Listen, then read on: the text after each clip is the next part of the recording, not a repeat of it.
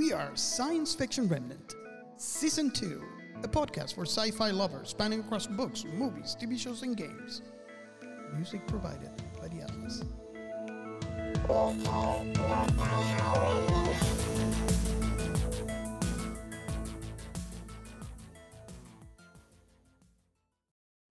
Crossover Connection with Scarif Scuttlebud Podcast. Hello, everyone, and welcome to another Crossover Connection episode. And Gio, do you know what that is? Yeah, this is a great opportunity for us to actually share with our listeners podcasts and content creators that we enjoy and we would love them to actually get to see. Now, tell us, Robert, what we have for this week. Oh, for this week, we have one of my favorite podcasts is Scarif Scuttlebud Podcast. And Nice. this episode I actually listened to is episode 97, and it's called Fuck Yeah, Dinosaurs. Fuck yeah. And here you will hear Alex and Ro talk about the myth and realities of dinosaurs. It was a great episode. Nice. And how can you let our listeners know how can they actually spot the Crossover Connections episodes on our feed? Well, basically, what you're going to be seeing weekly, we're going to start posting these, or at least I'll try to post these weekly. So basically, when you look through our feed, you're going to start seeing a different image, and in the episode itself will start with Crossover Connection, and that's how you can spot. Those are our bonus episodes where we're going to be featuring our very good friends, other podcasters, with episodes that we think you might enjoy. So we hope that you not only listen to this episode, but you go into their feed, subscribe, and listen to theirs, because you will not be disappointed. Oh, we sure you love it. Awesome. So I hope you enjoyed this episode, and let us know what you think.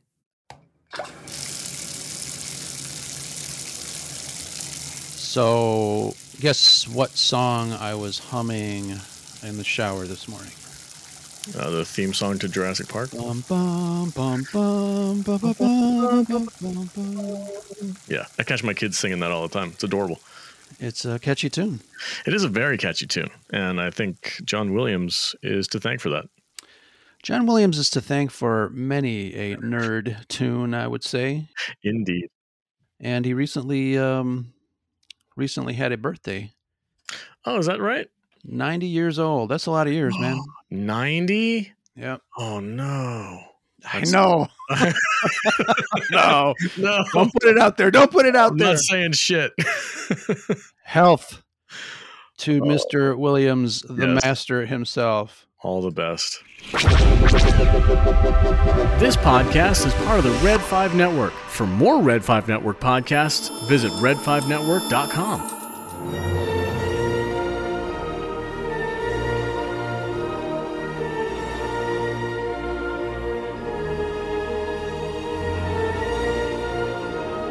Okay, folks, we got a special Scare of Scuttlebutt podcast today. You know him on the interwebs. You may have known him originally by the name Imperial Entanglements back in the day. That's a deep cut. That's a deep cut. Yeah. So when Brad went out to sea to do his thing, Mr. Nerd, I call him Salty because we go way back, helped us out here. Co-hosting with me on several episodes of the Scare of Scuttlebutt podcast. Thank you very much for that. But we have none other than the Salty Nerd himself, Mr. Nerd. How you doing, man? I'm doing great, man. When you reached out to me and were like, "Hey, bro, I'm doing a dinosaur podcast," and I'm like, "Okay, I'm getting involved." There's no ifs, ands, or buts about it. Absolutely. And thank you for that. When obviously recently we had a really great surprise. We had another Jurassic Park movie trailer dropped, and I think there was a lot of buzz in the community, and obviously we'll get to that in a second. But I wanted to do a special, little discussion on dinosaurs and why we love them so much. And the only name that came to mind to help me co-host was you, man. I'm glad. I'm glad that in my circle of influence, people know me as like the Jurassic Park guy. That makes you're the dinosaur guy. Yeah, that brings joy to my heart. Yeah. So absolutely, we got the Viking guy, we got the Star Wars guy, the dinosaur guy. You know, we all got to know one of many guys or gals that we know for certain things. So that's awesome. Thank you. So, you know, in tune with the fact that when I first started listening to podcasts many years ago, before I started Scarif with Brad, you know, I was searching online, and there was a lot of podcasts that just, you know, talked about bullshit, you know, for the first 15, 20 minutes. I found you, obviously, you and your salty crew, and I liked what you guys were doing. So in that vein, let's cut to the chase and talk dinosaurs. Absolutely. Let's go.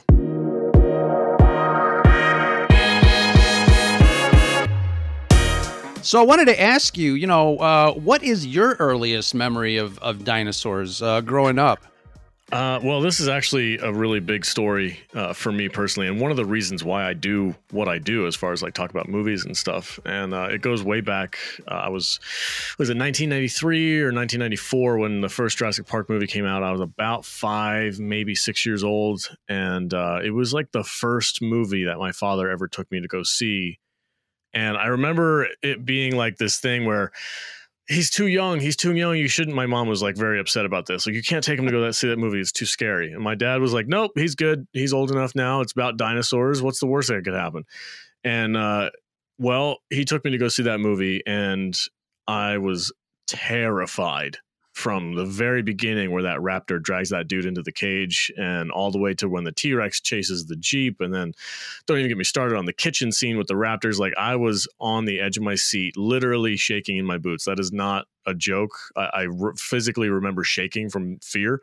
Wow. Yeah. And it's then pretty intense. It's especially for a 5-year-old. Yeah. And I remember right after when the credits rolled and John Williams' music came up and we started walking out of the theater, I remember looking up at my dad and saying, can we go see that again? Wow. And from that moment on, I was not only hooked on movies in general and just like pop culture and stuff like that, but I was a freaking dinosaur nut. Like that put something inside me where I need all the dinosaurs I can get. And from that point forward, the toys started showing up. Way back in the 90s, they had a line of toys. I don't remember who made them, if it was like Hasbro or Mattel or whoever it was, made a line of toys for Jurassic Park. And they had like the Raptors and the Dilophosauruses and the T-Rex and Alan Grant and Dennis Nedry and Ian Malcolm little action figures. I had them all. And that's what I grew up playing with. Those were my childhood toys. That's awesome. You know, we'll get to the question of why dinosaurs are so cool and what they mean to us, especially in the cinematic universe, as we talk about Jurassic Park. But I was going to ask you exactly that. You know, we all grow up with, you know, toy soldiers and toy dinosaurs. I think that's, you know, when we're kids, you know, at the front line, we get handed these things. And I think dinosaurs are definitely part of that. Oh, for sure. I think it's a generational thing too, because dinosaurs are fascinating to pretty much everybody at some point in time in their life. Like some people grow out of it and they're no longer interested, but I think it's safe to say that most kids growing up, even in the generation before me, knew about dinosaurs and played with dinosaurs. And, you know, it's a big part of being a kid is learning about these massive creatures from way before time. And I think it's a staple of our culture in general. Absolutely. You know, I remember getting a little plastic bag with little plastic dinosaurs, and you would play with them, and you go out in the backyard or at the beach, and, you know, you'd bury them, and then they pop out and they battle each other, you know, probably along with the toy soldiers. So it's definitely memories that I think a lot of people our age share. And it'd be interesting to see, you know, if that is still true. I know, you know, my son, when he was born, I did get him, you know, besides some Star Wars action figures, there's some dinosaurs in there. And obviously dinosaurs have been kept alive, both figuratively and actually by the media. We've got movies, we got TV shows and animation, kids growing up watching these dinosaurs. But I was going to ask you, like, why do you think dinosaurs are so cool?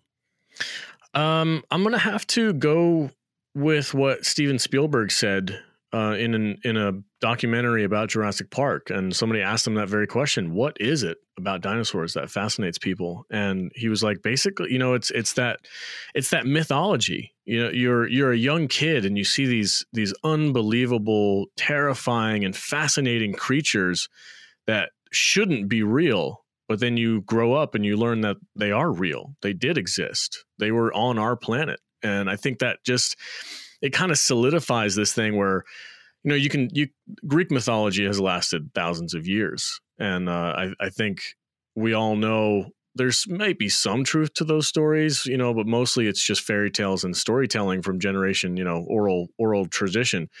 But when you learn that dinosaurs actually lived here and there's a science behind it, and if you want, you can dive deeper and you can learn more about these actual real things that existed. It just, I don't know, it does something to your psyche where you're just like, man, the possibilities are endless. Like, what else is out there? And then, you get kids who grow up and they get deeper into the scientific community and they start diving deeper into that. And then they become, what's the word? Marine, so they become like marine biologists or something. Sure, and they learn how many crazy amounts of creatures are out there in the oceans. It opens up a whole world of exploration. And I think it both terrifies and fascinates people of all ages. Absolutely. I think I hear some footsteps coming.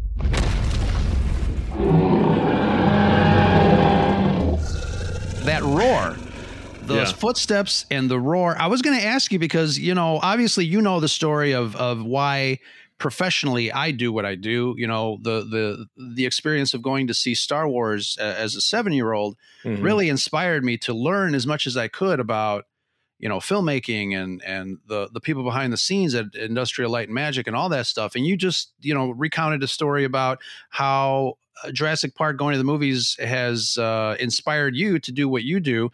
And it is kind of a fascinating thing. I love that, works of fiction, for the most part, just inspire kids to dream, to become, and really to learn. I think that's one of the positive aspects, obviously, of movies and media that is out there, because it really taps into our imagination. And you're right. Dinosaurs look amazing if they weren't for the fact that they existed back then. And you're absolutely right. We kind of latch onto that, and it's an amazingly inspirational aspect of dinosaurs per se. I love that. So I'm going to ask you, you talked about generational thing. Here's a quick funny question. Were you of the Barney dinosaur or the Flintstone dinosaur generation? I think I'm ashamed to say I was part of the Barney dinosaur era, but I can't say for sure that I ever watched that show. It was never something, it wasn't a staple of my childhood. I don't remember ever sitting down on Saturday mornings and watching Barney the dinosaur. I have watched the Flintstones. I grew up watching some of those old classic cartoons. But when it comes to dinosaurs, those are not the examples that I think of in my nerd brain. I'm like, no, I don't think about Barney. I'd probably forget about Barney if you wouldn't have said anything about it. Absolutely. So, as growing up, a teenager or even as an adult, do you ever find yourself going back, even further back from Jurassic Park in 1993 to research on some of the old movies that were created, like even back in the 30s and the 40s with stop motion animation?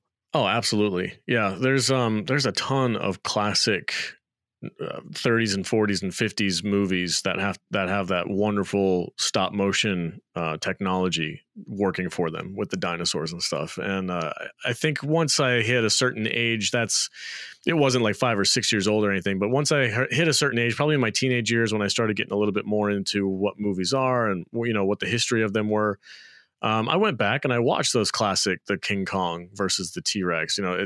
Those movies are amazing, especially for those times. I've done podcasts in the past about like what inspired the people who created the thing that inspired me. So what inspired people like Steven Spielberg and George Lucas to create these movies?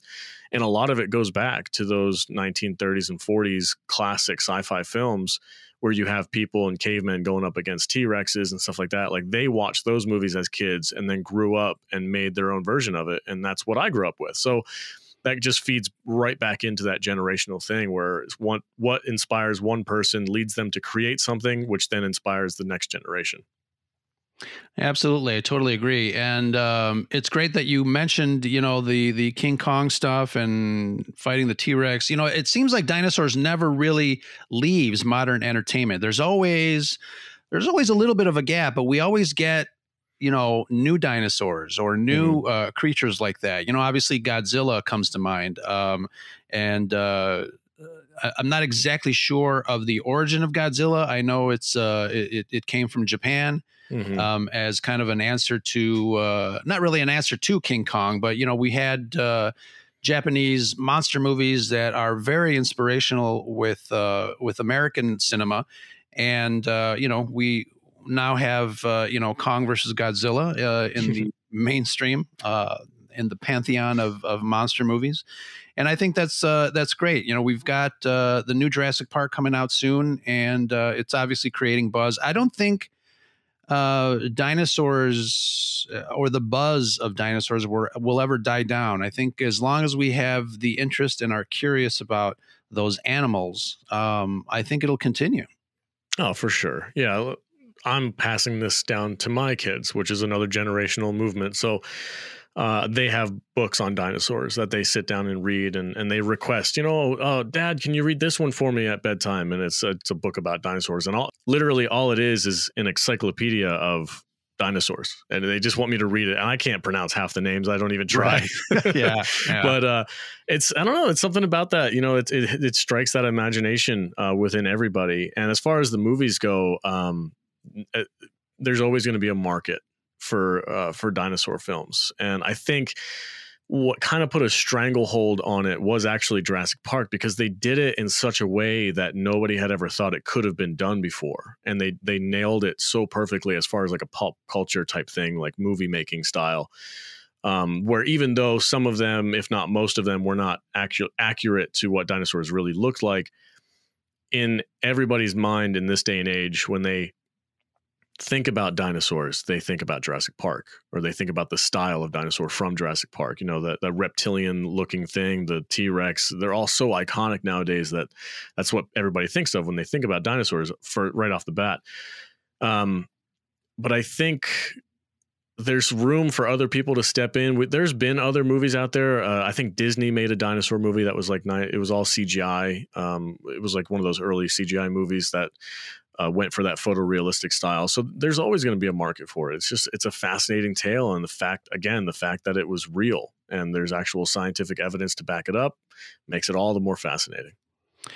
Yeah, I wanted to ask you, you know, you mentioned Jurassic Park and how I think Jurassic Park really set the benchmark. ILM did some fantastic CGI work. And, you know, we always talk about the line that Phil Tippett says that I think I'm extinct. As far as the stop motion animation and things like that. I think, you know, when people think of dinosaur movies, you know, Jurassic Park, you know, even released, you know, many, many years ago, they still go back to Jurassic Park because that has been the benchmark of dinosaurs in film since the release of the film. So I think, you know, great credit to the crew that you know, behind the scenes again, that worked on those movies. I think it's fantastic. I wanted to ask you because I know, you know, in the past we've talked about Jurassic Park and Michael Crichton's novel and this and that. And I know you mentioned in the past, I don't know if it was on a podcast or, you know, us talking, the story of the actual novel and the movie is a little different, isn't it? Can you go into a little bit about the differences there? Yeah, for sure. It's been a minute since I've read the first novel, but they are on a rotation for me. Like they're just something, if I'm bored, if I haven't listened to it in a while on Audible, I'll throw on Scott Brick's amazing narration of both books. And yeah, there's definitely some differences. the two kids are a little bit different. Lex is actually the younger one. Tim is the older one. Lex is the one who's obsessed with baseball. So, they made some character changes. Alan Grant in the book loves kids. He loves hanging out with children. He finds them fascinating. And I guess Steven Spielberg had a different idea for that. I think it had to do with Grant's character arc in a movie setting where he had to have some kind of a growth. Otherwise, he would have been a stale character. So they had him not like kids at the beginning, but then by the end of the movie, he was kind of, the surrogate father figure for these kids. And that was his character arc. So it flushed out the movie a little bit better. So I don't think any of the changes that they made were necessarily bad.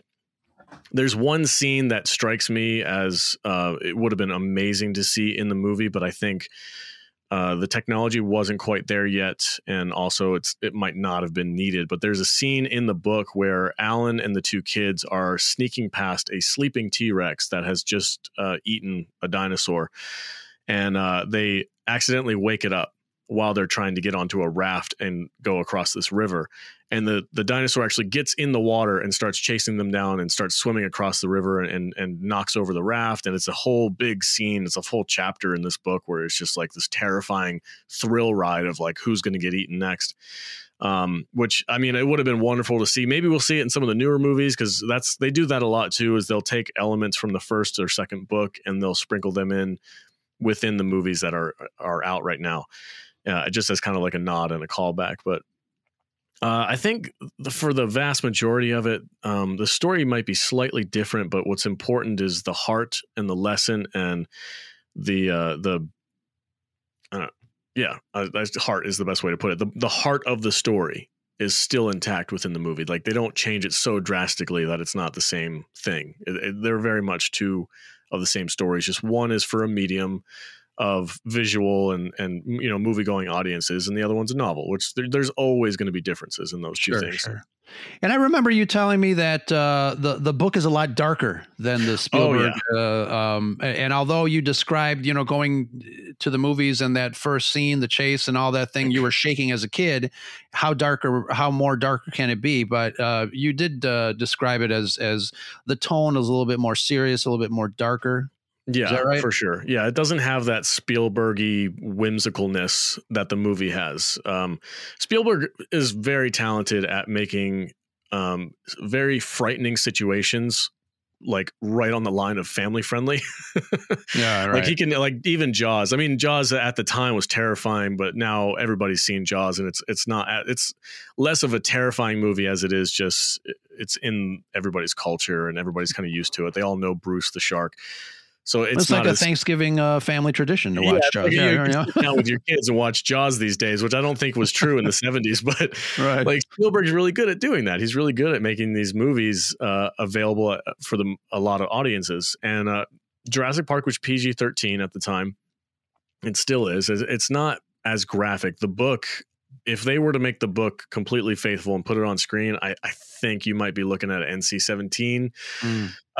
There's some very graphic deaths, especially Nedry. He does die in a very similar way in the book that he does in the movie, but it's told in graphic detail. Dr. Wu, who is a longstanding character in the movies, dies in the first book in a very gruesome way to a raptor. And then the second book goes even harder, where there's multiple deaths, where the story is actually told from the perspective of the person being eaten. And it's pretty dark. So they've never gone that full, like that R-rated in the movies quite yet. I think the most gruesome example you can think of in the movies is Eddie Carr in The Lost World, where he gets ripped out of the car and ripped in two by the two T-Rexes.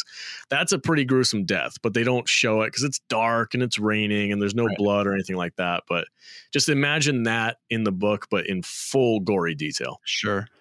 And I remember there was some controversy last year regarding a woman that was taken from and then dropped in the mouth and all that stuff. I mean, you described something that was utterly horrific, being ripped out of a vehicle and ripped in two. But the controversy was this woman that was thrown in the mouth of this dinosaur. That's what bothered people. Yeah. That was a very weird thing for people to latch onto as far as being offended by something. But the only logical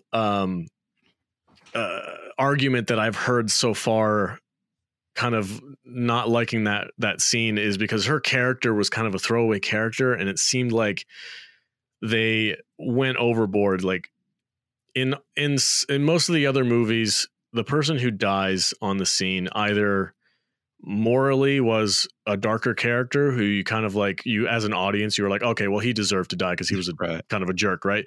And then the other type of death is a heroic death, somebody who sacrificed themselves for somebody else, which is Eddie Carr's death, is kind of falls into that category.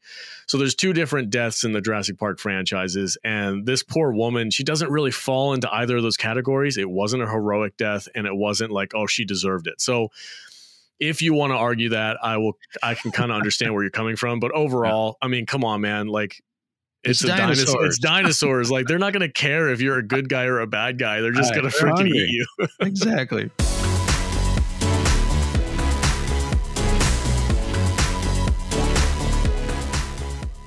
So we had a couple of questions from our Twitter friends. My co-host Shanti wants to know what your favorite dinosaur is and why. Oh, geez, this is so tough because the ones that I like the most, I can't really pronounce their names. Well, you can say the one with the spiny back, yeah, or especially with the not having it broken down in front of me like an encyclopedia. Well, I think this is going to sound real basic, and I hope this isn't disappointing to people, but I mean, the T-Rex is iconic. It's the tyrant lizard. It's every kid's favorite dinosaur if you ask them. I mean, I'll tell you a funny story though. Is I really when Jurassic Park 3 came out and they introduced the Spinosaurus aegyptigus, that was a dinosaur. At that point in time when that movie came out, I wasn't really aware that thing existed. I was like, oh crap, this thing's real. Holy hell! Like, that's awesome. And then what happened? I think it was in 2019 to 2020. There were some new scientific discoveries coming out about Spinosaurus, and it completely changed the physical presence of this dinosaur. From it was kind of like bigger than a T-Rex, and it stood on its hind legs, and it was a theropod, and it was the next biggest thing next to T-Rex or whatever. But new scientific evidence has shown that it was actually more along the lines of almost like an alligator or a crocodile, where it kind of like mumbled along on all fours a little bit, and then it was also mostly aquatic, and it had like almost like a fin-like tail, which kind of fed into that spine on its back. So if you look at it now, the scientific community is like, that movie is completely wildly inaccurate. And it's funny because growing up, I thought the Spinosaurus was freaking cool. And then seeing what like it actually is today, according to the newest evidence, I'm like, that's a little less cool now. But I love that's happening though. I think it's really important that we get things right. And sure. I think the Jurassic Park franchise is also kind of queuing in on that too, because they're making some slight changes to the dinosaurs. And in Jurassic World, the Colin Trevorrow movie that came out a few years back, they actually made a point of having Dr. Wu, the longstanding geneticist in the movies, make a comment about how the dinosaurs in Jurassic Park are not accurate. They're what you wanted us to make because it would sell tickets. If they actually made them to be accurate, they would look way different. I really love that they took the time to put that line into the movie, because now no matter what changes might come up, we might find out that the T-Rex was completely different than what we've seen in the movies. They can still go back to the movies and say, well, this is why it looked different in the film. Right. You can't criticize the movie for that anymore, which is really cool. Yeah, that's really cool and interesting. We'll get to, there's another question that I had in the notes regarding the science and stuff that they're doing now. But, you talked about, do you see any animals in today's world that kind of remind you of dinosaurs? I know there's a lot. And yes, you can say birds. I was going to say, well, every bird. You can definitely see animals out there that have that lineage, even from lizards. Lizards are the easiest one. You'll see the iguanas from those Pacific islands that are huge, like giant freaking creatures, and you're like, yeah, I could see if that was just a little bit bigger, I would classify that as a freaking dinosaur. Sure. But then you get the birds like ostriches. I mean, those are just. I mean, if you look at the anatomy, they're kind of just raptors with really long necks. They run really fast. They have giant claws on their feet, and they're terrifying up close. I totally get it. You know, they have those bird eyes that just kind of like stare through you. They're frightening. So yeah, I mean, there's a ton of animals out there that I look at and I go, yeah, that's definitely a dinosaur. In fact, I wish I could pull it up. There's a bird. You can edit this out. I'm going to look this up right now because this is important. Dinosaur bird. There's a bird out there that is horrific looking, and it's like 7 feet tall. What are you putting in the search thread? Dinosaur bird alive today. There we go. Found it. Oh, the one that kind of looks like a weird pelican? Yeah, a shoebill. Shoebill stork? Shoebill stork. Yeah. Yeah. So, yeah, it just popped into my head when you asked me that question. There's a bird called the shoebill stork. And if you look at photos on Google of this creature, it is like, if it just had teeth, it would literally be a raptor. Yeah. It's huge. And it's got these eyes that, like I said, just kind of like stare through you like, I'm going to kill you right now. Like it fits the bill, man. Like that is the perfect example of no pun intended. Yeah. That nice, bro. Yeah, that's it, man. That's a dinosaur right there. 100%. All right, time for the big thank yous, podcast family, to those of you that support the Scarif Scuttlebutt podcast. Team Scarif gives you all a heartfelt thank you, wonderful people who have found it in their hearts to support our show. We're super lucky to have you. Folks like Amanda, Jedi Caligula 89, Joey Rosales, What Up Joey, the Salty Crew at the Salty Nerd Podcast, Alex and Matt. Super fan of many of the Red 5 Network pods, Nicholas Schaefer. Follow him at Backyard TARDIS. What's up, Nick? Our Star Wars Celebration friend Chad at Hyperspace and Holocrons. Jay from Florida.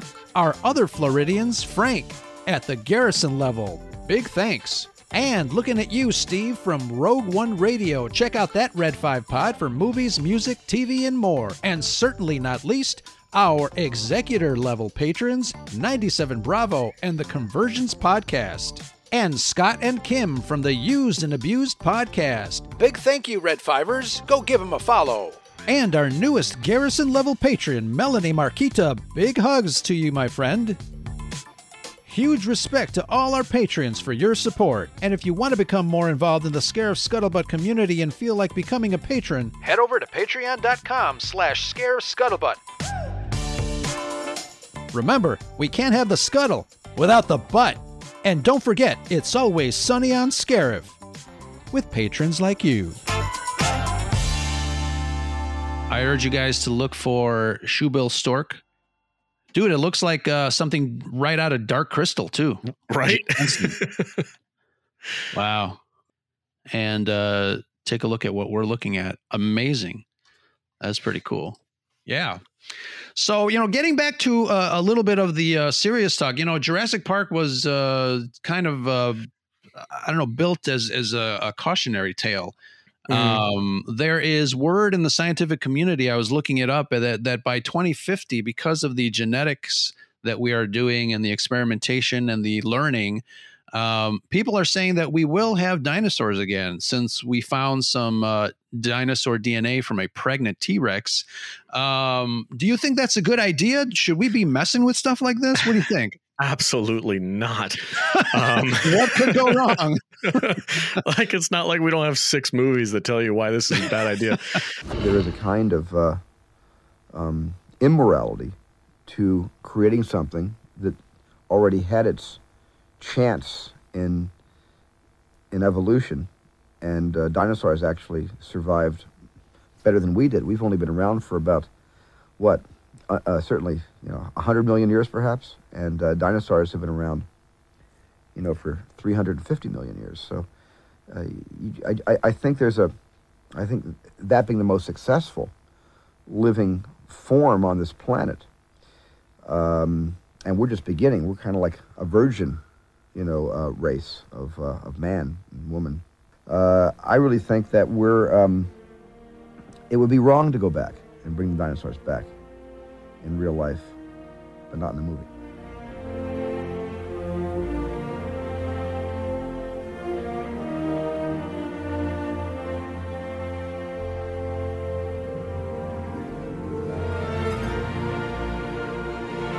I've heard the same thing, and there, it's always exciting to hear that there's going to be some kind of a new breakthrough in the scientific community, especially about genetics. But it's a very, very slippery slope, and it's extremely dangerous to be messing with those kind of things. In my humble opinion, I'm not a scientist, but I'm just like looking this from the outside in, going, I wouldn't mess with that, dude. I'm like kind of like the Ian Malcolm character, like you don't understand what you're doing right now, do you? But I recently listened to a podcast, and I wish I could give them a proper shout out, but I don't remember what it was. It was a scientific community podcast where they interviewed a bunch of scientists and geneticists who were actually working on this very thing.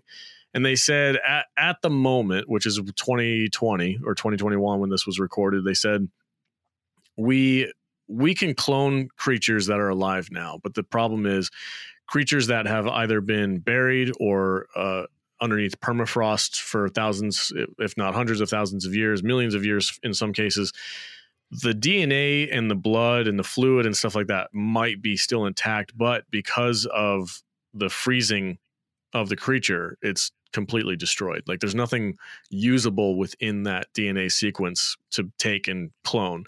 It's just not possible because it's literally destroyed. So even if you can take some blood out of the creature, more often than not, there's not going to be any actual DNA to use. So in this podcast, they kind of like popped the bubble on that idea a little bit, which I was also glad about. But what they did say is because they understand genetics a little bit better, the second best thing that they can do is they can take birds in embryo and genetically modify them to more closely resemble dinosaurs. So take, for instance, they said a chicken. It's very possible within the next 15 years, we could have a genetically altered chicken that looks like a raptor or some kind of a small dinosaur. And it's just kind of funny. Like, okay, so it's not a dinosaur. You're just messing with some genetics of a creature that's alive today.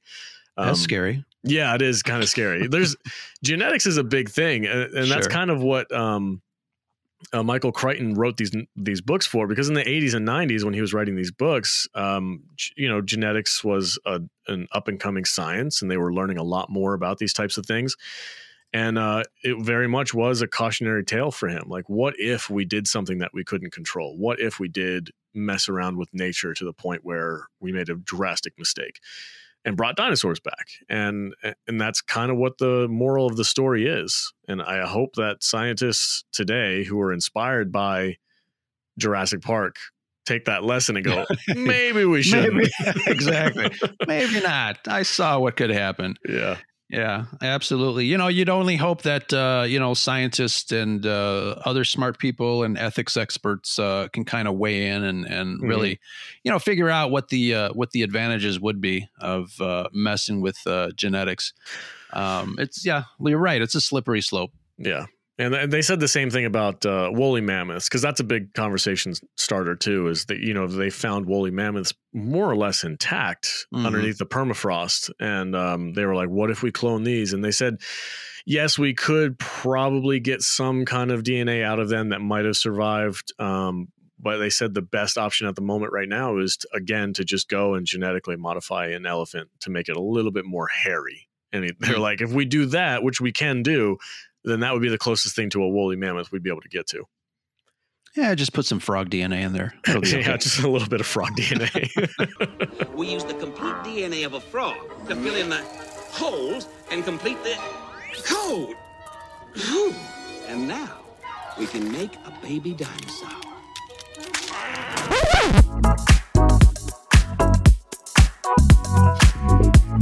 I wanted to ask you too what you thought the strongest dinosaur was. Strongest? From your perspective, and I don't think we have to go into detail as far as what I think there's a creature, a dinosaur. I believe it's called Gigantosaurus. I think that's the official name. I don't know if that's just like the popular name or if that's actually the official name, but it's bigger than a T-Rex, but it's essentially the same, very, very similar in it's just a really big T-Rex. Yeah. So I would say that might be top billing for strongest. I don't know if anybody's beaten the T-Rex's bite force. I know we've done studies on that and how powerful the bite is of a T-Rex. I'm not sure if anybody's topped that, but there's definitely bigger animals than the T-Rex out there, which would take the bill. And I did see a number on the bite force of a T-Rex. It's a little over 12,000 pounds, which I can't fathom. Wow. 12,000 pounds per square inch. Right. That's intense. It is totally. But you know, T-Rex has got some small arms, so I don't know how it's gonna do the barbells or free weights. So sorry, T-Rex. Those things are feathers, bro. They're wings. They're not. Yeah. So obviously everybody talks about their favorite dinosaur movie, Jurassic Park, Steven Spielberg. We all remember that. But do you have any other dinosaur movies that you really hang your hat on? Well, Anything like else? I said, the Disney movie Dinosaur, I thought was the really the animated one. Yeah. Yeah, it's a fairly good movie. I also kind of like, it's a guilty pleasure of mine, but I really enjoyed, there was a TV show that came out not too long ago, but it didn't get renewed for a second season. It was called Terra Nova. Oh, And I basically remember. it has to do with time travel or some kind of an interdimensional travel where the Earth is dying. You know, we've destroyed it via climate change or pollution or whatever you want to say. And we leave Earth going through some kind of a portal wormhole, and we end up on this alternate universe Earth, but it's prehistoric and there's dinosaurs still active. So humans are populating this planet, which is also happens to inhabit with dinosaurs. So it's a fun show. I enjoyed the heck out of it. I'm kind of bummed out that it didn't get renewed for more seasons, because it did dinosaurs well. You know, for a TV show with a limited budget, I think the dinosaurs looked fairly decent. I do remember that. Yeah. I had a lot of fun with that one. The other classics, I mean, you're never going to get like you said, the thing with Jurassic Park is it set the bar so stinking high that if you watch anything else, everything else kind of pales in comparison. And as far still, as right. still, even today, it kind of just pales. But you know, The Lost World, there's movies out there that are kind of like low budget, made for TV movies. Those are very, very interesting. I think it was an archaeological crew go down to South America and they find, you know, the Lost World. And I think it's based off of a classic novel. And those movies are all enjoyable. You know, if you have a good story, you can forgive a lot about the, you know, effects and CGI and stuff. You ready to do homework? Okay, I got a you want to say hi to Ro? Come here. Here, tell him how much you love dinosaurs. Hi. You love dinosaurs? Yeah. Do your best impression of a dinosaur. A T-Rex. How does a T-Rex sound? Nice.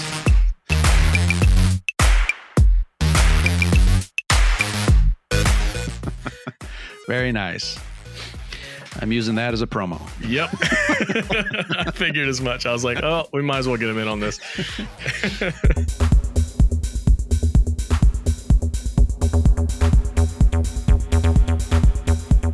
So real fast before we close out, and we haven't done this in a really long time, we're gonna do a quick game of Sentry Mode where I fire off some Jurassic Park questions to you. And for an expert, I think these questions are gonna be softballs. I think you're gonna get every one of them. But before we do that, I wanted to ask you, what do dinosaurs represent to you? What do you think, or to everybody who loves them? That's a great question. I think everybody's probably going to have a slightly different answer, but for me, they represent imagination, and they represent the possibilities of learning. And like I said, you know, I'm homeschooling my children, and I'm, you know, doing stuff like that. And when we explore these subjects and we talk about dinosaurs and we talk about, you know, prehistoric history and the evidence that supports all this stuff, it's a mind-blowing thing for a young kid, and sometimes even for me. I learn new things all the time, and I think it's just really important that we keep that love in our heart for these amazing creatures that lived so long ago, and that we can learn about, and we can continue to study and learn new things. And it's a great thing. I'm very much in love with the character of Alan Grant. Like he represents all that good stuff to me. Like he's out there digging up the dinosaurs and learning new things about them and teaching, you know, people about it. And I hope that, and I wish that the scientific community continues to support these endeavors and learn even more about these creatures. I think it's a great thing. I love it.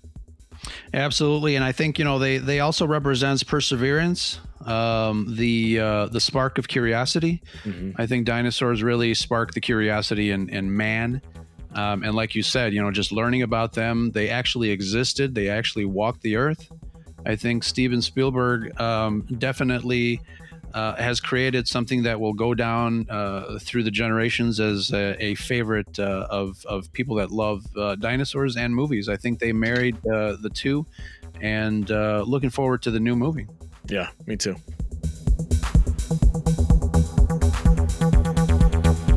Sentry Mode, Jurassic Park edition with the Salty Nerd. This is Sentry Mode. This is going to be easy, man. I'm terrible at trivia. I'll give it my best shot.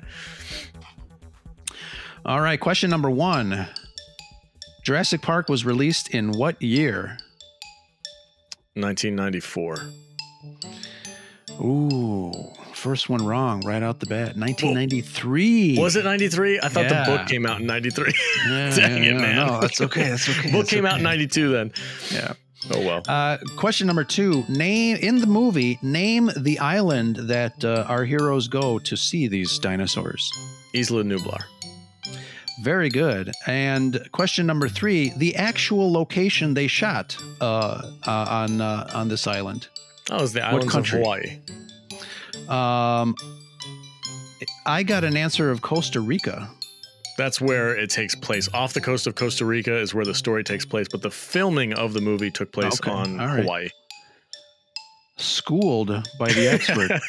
Excellent. I hope I made up for my wrong date at the first Yeah. question. Absolutely. Question number 4. Dr. Grant's first name is? Alan. And question number 5 on our Sentry Mode Scarif Jurassic Park edition. Name the 3 actors of the original movie. Sam Neill played Alan Grant. Laura Dern played Ellie Sattler. And Jeff Goldblum played Ian Malcolm. Very nice. A perfect score. I won't count the first one. You definitely made up for that. Okay. Awesome. Very, very nice. This is Sentry Mode. Alex, it's been wonderful talking dinosaurs, and I know you coined a phrase way back in the day because of your love for dinosaurs. You even made a T-shirt out of it. Can you tell the folks what that is? Am I allowed to say it on this podcast? Absolutely. All right. So as part of this, my excitement for these movies and for dinosaurs in general, and just anything to do with prehistoric creatures, I coined the hashtag fuck yeah dinosaurs, because I just feel like it just says it so well. It's like anytime somebody says, hey, there's some new information about this dinosaur, or look, we found this new creature in the permafrost and we're studying it. Fuck yeah, dude. Like, yes. It's kind of like that Jesse Pinkman thing. Like, yeah, Right. Science, bitch. Like, that's the same. Exactly. That's the same vibe, man. I don't know. I'm probably going to catch some heat for saying that from my kids someday, but Well. it just kind of expresses how I feel about the whole thing. Like the movies and the actual scientists behind learning about these creatures. Like, heck yeah, dude. That's awesome. Well, you might get shit, but you have to remind folks that it comes from a good place. Yeah, exactly. Don't So, judge me. Don't judge. Yeah, dinosaurs. Absolutely.